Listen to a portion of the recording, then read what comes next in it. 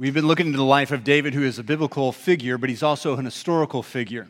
We started out by looking at the anointing of David as a teenager, and he had to wait around until his predecessor, King Saul, either died or retired to become king.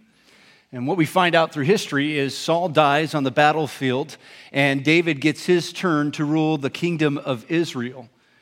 And what we're about to see in this story, David is no longer that youthful appearance of what he was when he fought the Goliath, that giant, and he's about 50 years old, maybe going through a midlife crisis, not sure. He's older, but that doesn't mean to say that he's wiser. You know, the Bible never flatters its heroes.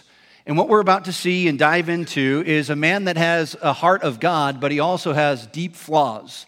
And if you feel like you're a man or a woman that has a life full of contradictions, where you're faith-filled one moment and then hell-bent the next, you can identify with David. You see, to this point in David's life, everything had gone well for him and smooth, and life was not complex, but maybe there was something about the power that he achieved as ruler of Israel. Maybe there was something about the supremacy that he was in a place of rule where he had a big head. Maybe it was the fame in his youth. But whatever it was, David was vulnerable and unaware of an unforeseen sin that was about ready to enter his life. But before we continue, let me define a word that we're going to use often today. That's the word sin. Let's talk about what it is and what it isn't. First off, sin is a spiritual crime. It's a spiritual crime. And just as governments have created laws so that they can dictate human behavior, God has also created laws, spiritual laws, so that we can have a definition of what perfection looks like. What is right, what is wrong, what is righteous, and what is unrighteous. Perfection. And God has made it very easy for us to know what sin is and what it isn't. It's not complex. You see, Jesus was asked by a group of religious leaders this question: what is the greatest commandment that God has given us? And Jesus said, well, the greatest commandment is not all those 10, and it's not all those 600 that you're aware of. Let's just boil it down to two. Two ways to remember if it's sin or not sin. Are you loving God? And does this love your neighbor? And anything that doesn't do that misses the mark of sin. And that's really the point that Jesus is getting at.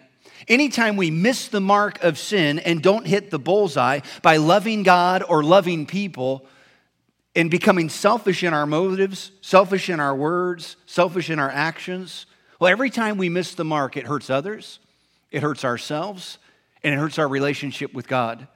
And see, God gives us these commandments not so that we'll have to live a life that is boxed in and unfreeing. God gives us these commandments so that we can live free, so that He can instruct us as we head down life, so that we can live peacefully with others, and so that we can live at peace with God. However, sin is not temptation. Temptation is the word test, literally. Are you going to let sin win, or are you going to play it straight and do things God's way? And oftentimes, temptation looks beautiful, but it often, when given into, has very ugly consequences. You see, temptation is a tool Satan uses. He tries to entice you and disconnect us from loving God and loving others. And Satan uses that enticement to do what is evil. But anytime that we rise up over temptation and give in to God's will, it can prove our character and can also prove our deep commitment to God. King David, though, must have thought that he was above temptation. And that's really probably his most fatal flaw in today's story. He had this attitude that thought, I'm above it. I'm God's marked man. And that introduces us to his most historic downfall. In 2 Samuel chapter 5, it says, and David knew that the Lord had established him king over Israel. He knew he was God's man and that he had exalted his kingdom for the sake of his people. So David has this big head. I'm God's man. I'm God's marked man, and this kingdom is all mine, and I'm the one in charge. And in the very next verse, it says, and David took more concubines and wives from Jerusalem after he came from Hebron, and more sons and daughters were born to David. What did he do? Well, he got a big head, and he started to disobey God by taking on multiple wives. He let down his guard, and instead of pursuing the Lord, he decided to pursue his lust for women. By the way, men, and let me just say this as a cautionary tale. Your children are watching your behavior. They're learning your words, and they're going to one day demonstrate your actions. You see, it was Solomon, David's boy, that became king later. And you know what his fatal flaw was in life? He too had a lust for women that sometimes, actually many times, overran his pursuit for the Lord. David had allowed his faith become soft, and he decided not to protect his heart from the daily temptations. He gave a back seat to God. He said, God, you sit in the back, my turn to drive. And he started to drive the road of life without God's guidance in it.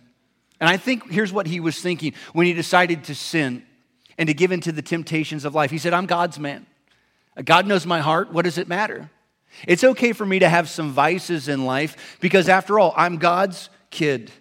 I'm God's man. But what David was really doing was he was crumbling down the example of godly character, and he was saying that he was the exception rather than the example to how to live for God.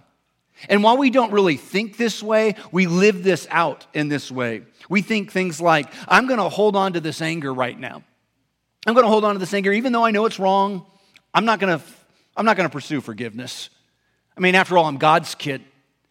He's going to forgive me. Or this weekend, I'm going to go party, and I'm just going to get smashed because I need to unwind from work.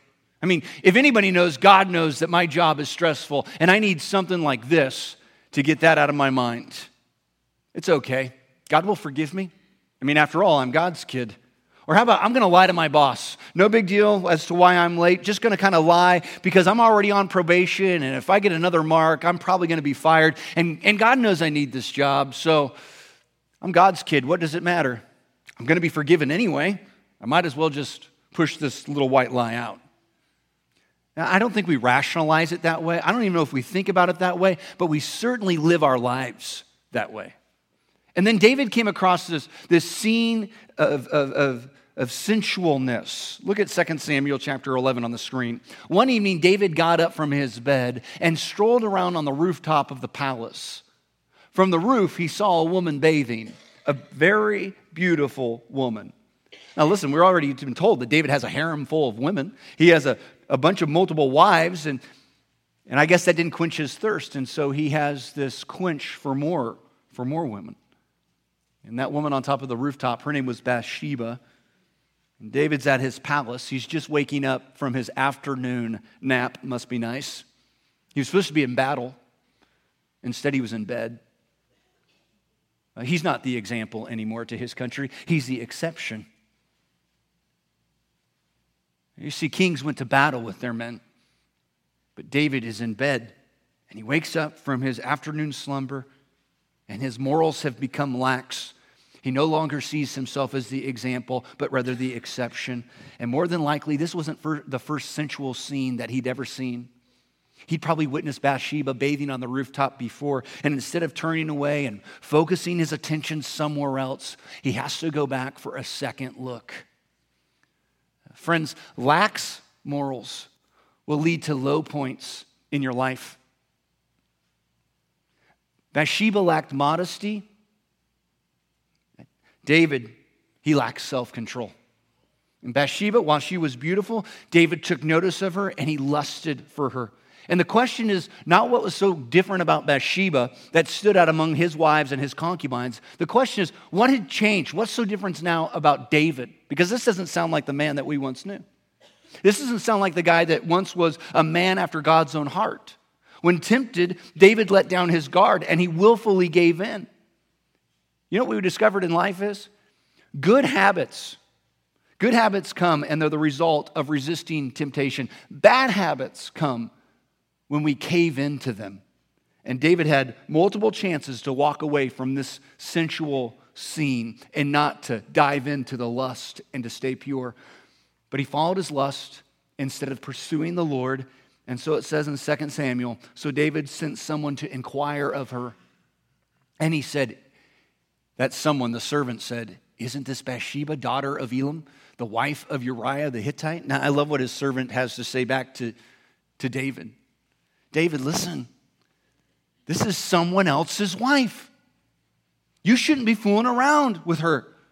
My king, you're about to do something incredibly stupid here. You know, David had all these moments to halt his pursuit of her. And do you know when you're most likely to be giving into the temptations in your life? Do you know when the times are that you're more than likely going to give into the temptations of your life? Well, psychologically, we're more willing to drop our morals and cave into our temptations when we're either hungry, angry, lonely, or tired. Do you know that about yourself? That the times when you're more willing to rush into the temptations that overwhelm you are when you're hungry, when you're angry, when you're lonely, or when you're tired. You know, it's been proven that the quickest way to find sobriety and to remain in that state is to remove the people, the places, and the things that always dial up the temptation. You know what David did? He didn't do any of that. He didn't halt. He wasn't aware of himself. He didn't cut out the people, places, and things in his life. And he certainly didn't listen to the influences in his life that were saying, beware, don't go down this road. No, he threw all the warning signs away. And he didn't have a care what God wanted of him. He wanted Bathsheba more than he wanted God. And this sensual scene kind of unfolds to this rooftop entrapment where this woman who is married and this man who are married decide they're no longer going to keep their vows to their spouses, and they're going to be seduced by sin. And then it says David sent messengers to get her. And when she came to him, he slept with her. Afterward, she returned home. And while this entire scene is sad, perhaps the saddest line is that last sentence right there. Afterward, she returned home. David just used her for momentary pleasure. He had his fill of her, and then he sent her on her way. This is the way Satan works. Satan always shows us this excitement. He shows us the fun, but never the sadness. He shows us the joys, but never the consequences of our sinning. Let's be realistic about sin for a minute. Sin is pleasurable. If sin were painful, we wouldn't want anything to do with it. As a matter of fact, the book of Hebrews, chapter 11, verse 25, talks about a hero in the faith named Moses. And it says about him, he chose to be mistreated, Moses did, along with the people of God, rather than to enjoy the fleeting pleasures of sin. The Bible acknowledges that. Sin, at times, can be pleasureful. I mean, if it were painful, we wouldn't be involved. But you know what sin is like? It's like mud. It's easy to get into, but it's difficult to get out of. It's easier to get into a bad relationship than it is to get out of one, isn't it? It's easier to get addicted than it is to break the addiction. It's easier to lie than it is to unwind the lie and to tell the truth. You know, when the Bible talks about sin, it uses terms like entanglement, that we're entangled to it. It uses words like entrapment, that we're trapped by it. It uses words like stuck. And some of you today, you're in sin and you feel stuck, like you can't get out of it. You're in too deep, and no amount of wiggling is going to help.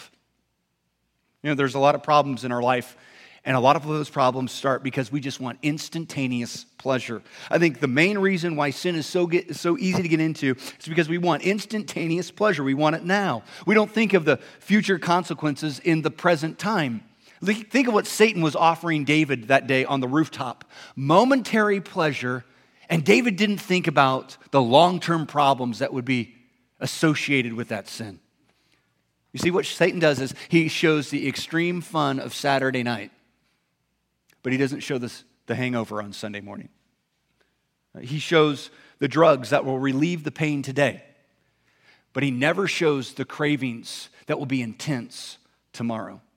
He shows the pleasure that can be had with no strings attached in the evening, but he never shows you the hurt and the brokenheartedness and the guilt of the next morning. He shows you the justified anger, but he never shows you the bruises or the wounded hearts that exist and stay in your life. And what David did was, he made a decision on 40 minutes of pleasure that will cost him the next 40 years of his life.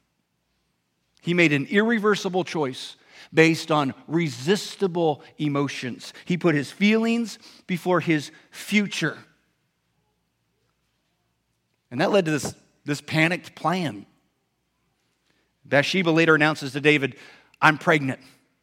Now, if you've ever heard those words in a married relationship, those are typical phrases that just ooze with joy, but when there's sin involved, it became an enormous dread for David. And so they concoct this plan.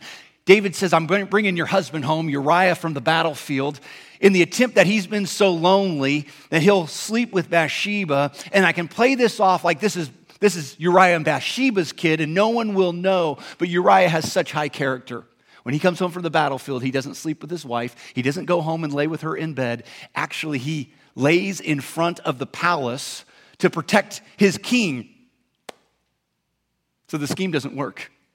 So he comes up with this murderous maneuver, David does. And Uriah is sent to the front lines, knowing full well that when he gets there, the fighting will be so intense that Uriah will be struck down and killed. And he dies. He dies at the handwritten note that David sent along with him. David is charged with that murder.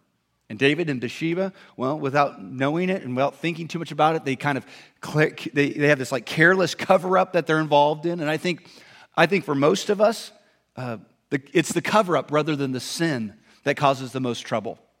It's the cover-up. It's all the lies. It's all the deceit. It's all the dumb things that we do just to cover the sin. If we would have just come clean and unstuck ourselves from that mud, it would have been a lot easier. Here's their cover-up. You ready? They marry. He thinks it's going to blow over. When the time of mourning had ended, the scriptures say, that was the time of mourning for Uriah, Bathsheba's husband. David had her brought to his house. She became his wife and bore him a son. And everyone thought, wow, what a sympathetic king. David was thinking that if I just take the widow Bathsheba in, people will think, what a good guy.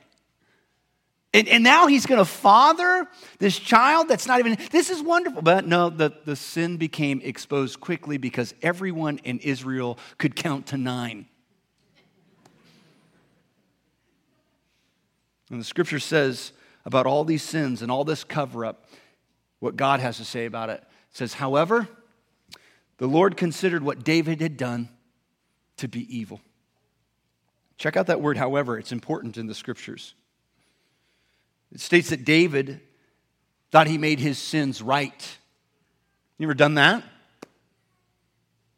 You see, he thought, if I marry her, if I father this kid, I can bury all this terrible stuff I did, this cover-up stuff. I can keep this sin private, and I can just go on with life. But see, what he did was he committed spiritual crimes. And while he might have been able to hide that from the public, he couldn't hide that from God. Friends, do not be deceived. God cannot be mocked. You will reap what you sow. So, if you plant obedience, you'll harvest a blessing. If you plant disobedience, you're going to harvest punishment. And David, he thinks he's gotten away with it. No apparent remorse. He doesn't seem to be convicted of his sins at all. That is until a good friend of his named Nathan comes and knocks on the door and says, David, you and I, we need to talk, buddy. I've counted to 9. I've figured this out. And David has a buddy named Nathan. And this guy, this is this part of the story that I'd love for you to open up to, 2 Samuel chapter 12. Nathan is a national preacher. He's kind of like the Billy Graham of his time. And he knocks on the palace door during one of the darkest and most emotional times in David's life. And I want you to see how gently and as a close friend, Nathan slowly exposes the sin in David's life that are hidden. And then I want you to see how David responds to this confrontation. And then as only a trusted friend can, Nathan speaks on God's behalf, and here's what he said. We're at 2 Samuel 12, verse 9. Why did you despise the word of the Lord by doing what is evil in his eyes? Nathan asked. You struck down Uriah the Hittite with the sword and took his wife to be your own. You killed him with the sword of the Amorites. Now therefore the sword will never depart from your house, because you despised me and took the wife of Uriah the Hittite to be your own. And by the way, David's life from then forward was filled with the abuses between he and his kids. His son tried to overthrow him and have a coup within the ruling of Israel, and life became a mess for him. It gets even worse in verse 11. This is what the Lord says: out of your own household, I'm going to bring calamity on you. Before your eyes, I will take your wives and give them to the one who's close to you. And by the way, that did happen. One of his sons took some of his wives and slept with them. And he will sleep with your wives in broad daylight, meaning everybody will know about it. It will be your shame. Verse 12, you did it in secret, but I will do these things in broad daylight before Israel. You know what God said? Because you didn't want to come clean, I'm going to expose this, because that's the only way you're going to get clean. But let me introduce to you why David is a man after God's own heart. Look at verse 13. Then David said to Nathan, I have sinned against the Lord. He didn't say, no, you're wrong, and continue the cover up. He didn't say that's only partially true and try to make himself look better. He admits it. I've sinned against the Lord. And what we find in David is a willingness to admit his sin and repent of it. And then Nathan replies with this bitter, sweet message from the Lord in verse 13, about midway through. Nathan replied, the Lord has taken away your sin. That's sweet. You're not going to die. That's sweet. But because by doing this, you've showed utter contempt for the Lord, your son will die. To David's credit, he claims God's forgiveness and repents. To David's credit, he even claims God's consequences and walks forward with God in his life. And you're thinking, well, that seems so harsh. I mean, is that really the penalty for our sins, is death? Why would God allow a baby boy to die? Well, actually, if you read beforehand in chapter 12, you'll find that David pronounced this own sentence on himself. When Nathan had asked him, what punishment should be brought to a man who has taken what was not rightfully his? David says, the man who has taken what wasn't rightfully his should be killed. And God says, I'm not going to kill my anointed. I'm not going to kill David. And in God's wisdom, and I can't figure this out, but in God's wisdom, he decides, your son will pay the price for your sins. Fathers, I'm not coming with a stern warning today to you, but what you do matters. Exodus 20 is filled with this verbiage. The sins of the father will be repeated to one generation, to the next, to the next.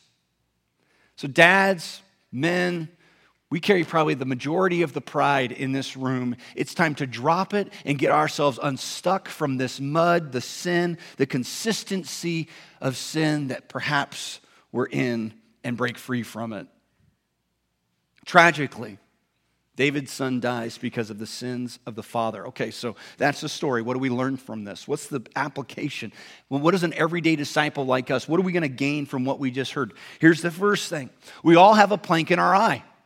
All of us, we all have a plank in our eye. Jesus had taught us concerning sin. Why do you look for the speck of sawdust in your brother's eye and pay no attention to the plank in your own eye? Now, I'm not going to have a show of hands here, but while I was retelling the story of David and his sin with Bathsheba, how many of you were thinking of your own sins, or were you thinking about the sins of someone else in your life? Because our tendency is to overlook our own faults and fixate on the faults of others. We do that because, well, it just makes us feel better about ourselves. Well, not as bad as so-and-so, and we start to compare others, but comparison puts the focus on the wrong person. And what sin does, it causes an irritation in our life. And we can either pull out the plank and stop the irritation, or we can just decide to live with it.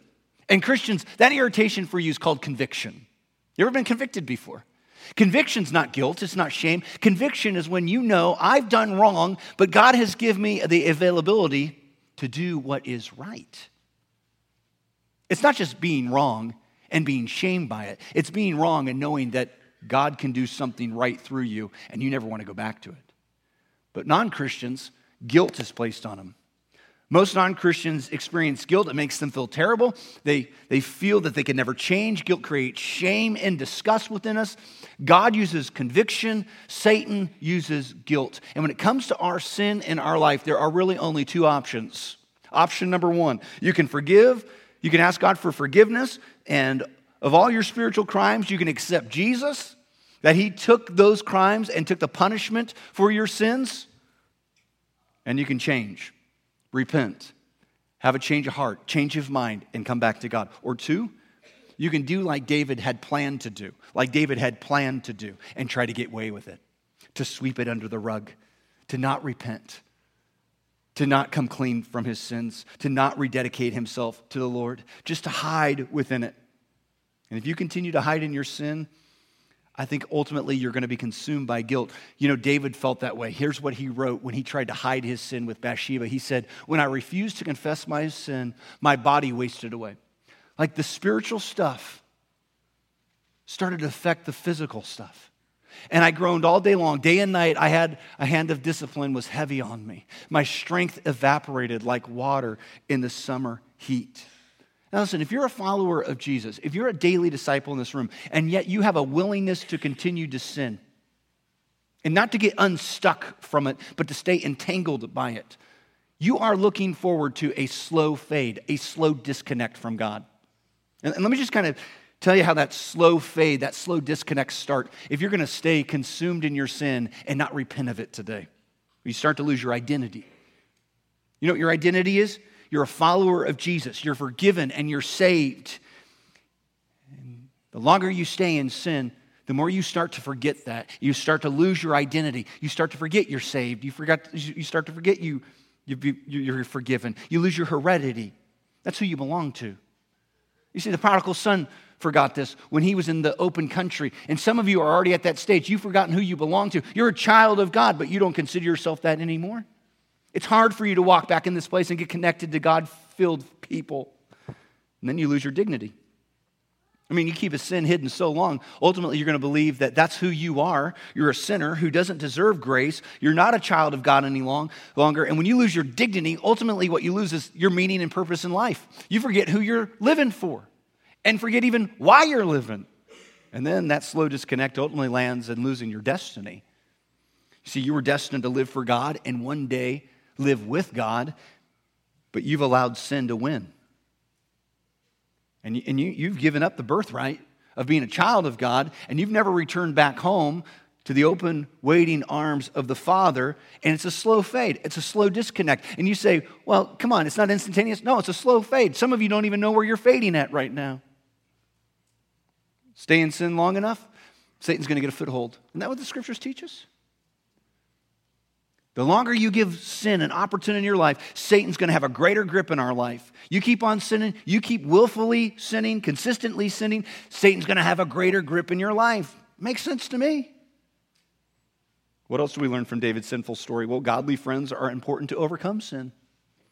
Look, Nathan spared David some greater shame and a slow disconnect from God. If you don't have godly people in your life, I'm talking about faith-filled friends, then you need to get some. You need to get some. Small groups, Bible fellowship classes, these are important ways in which you can get connected to start some new faith-filled friendships.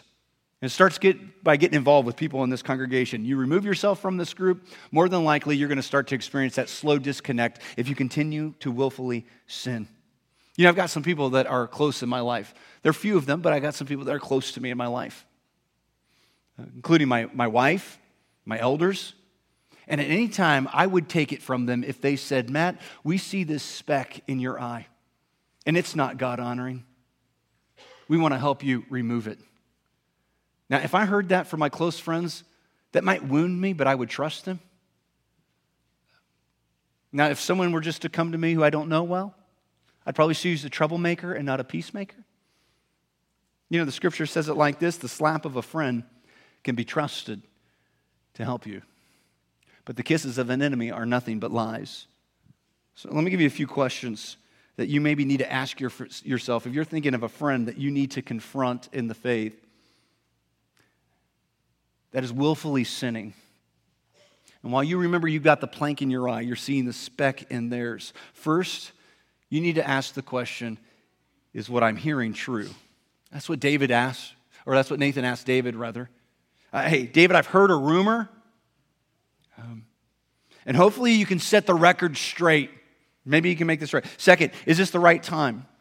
You know, I've had some friends in my life that I wanted to confront their sin, but I could never get past my own anger, and I knew I would approach it in the wrong way, so somebody else had to take the lead. Third, have I chosen my words wisely? You see, what you need to start to do is build your sentences around words that you want to use. Words like help, restore, love, unconditional, grace, forgiveness, trust. Think through your words and the words that need to be said, not just what you want to say. Fourth, am I correcting with compassion? And I've got to recognize this. I've got a plank in my own eye. I'm trying to take out the speck of sawdust in my brother's eye. I need to remember that we all sin differently, that we're all tempted in different ways, and we're all vulnerable to sin. And if not but grace, there go I.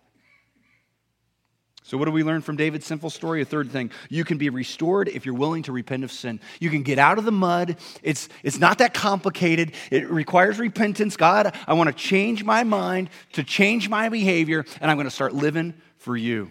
Repentance is the process of changing your mind, and then eventually the behavior starts to change with it. You know, my TV set at home, we have some factory settings on the picture mode.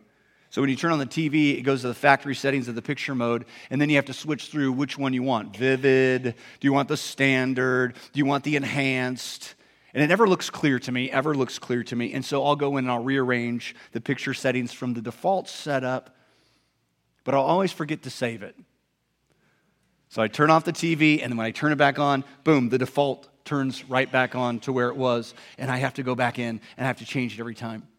You know, in spiritual terms, in theological terms, changing the default is called repentance. Our default setting is this inclination to sin. Our default setting is this inclination to rebel against God. Our default setting is selfishness. And repent means to make a decision to change the default and be saved to God's image. So, what does that look like when someone repents? What does it look like when you repent or a friend repents?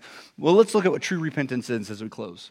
Number one, it's an open admission to the speck or sin in my life. That's what David did, right?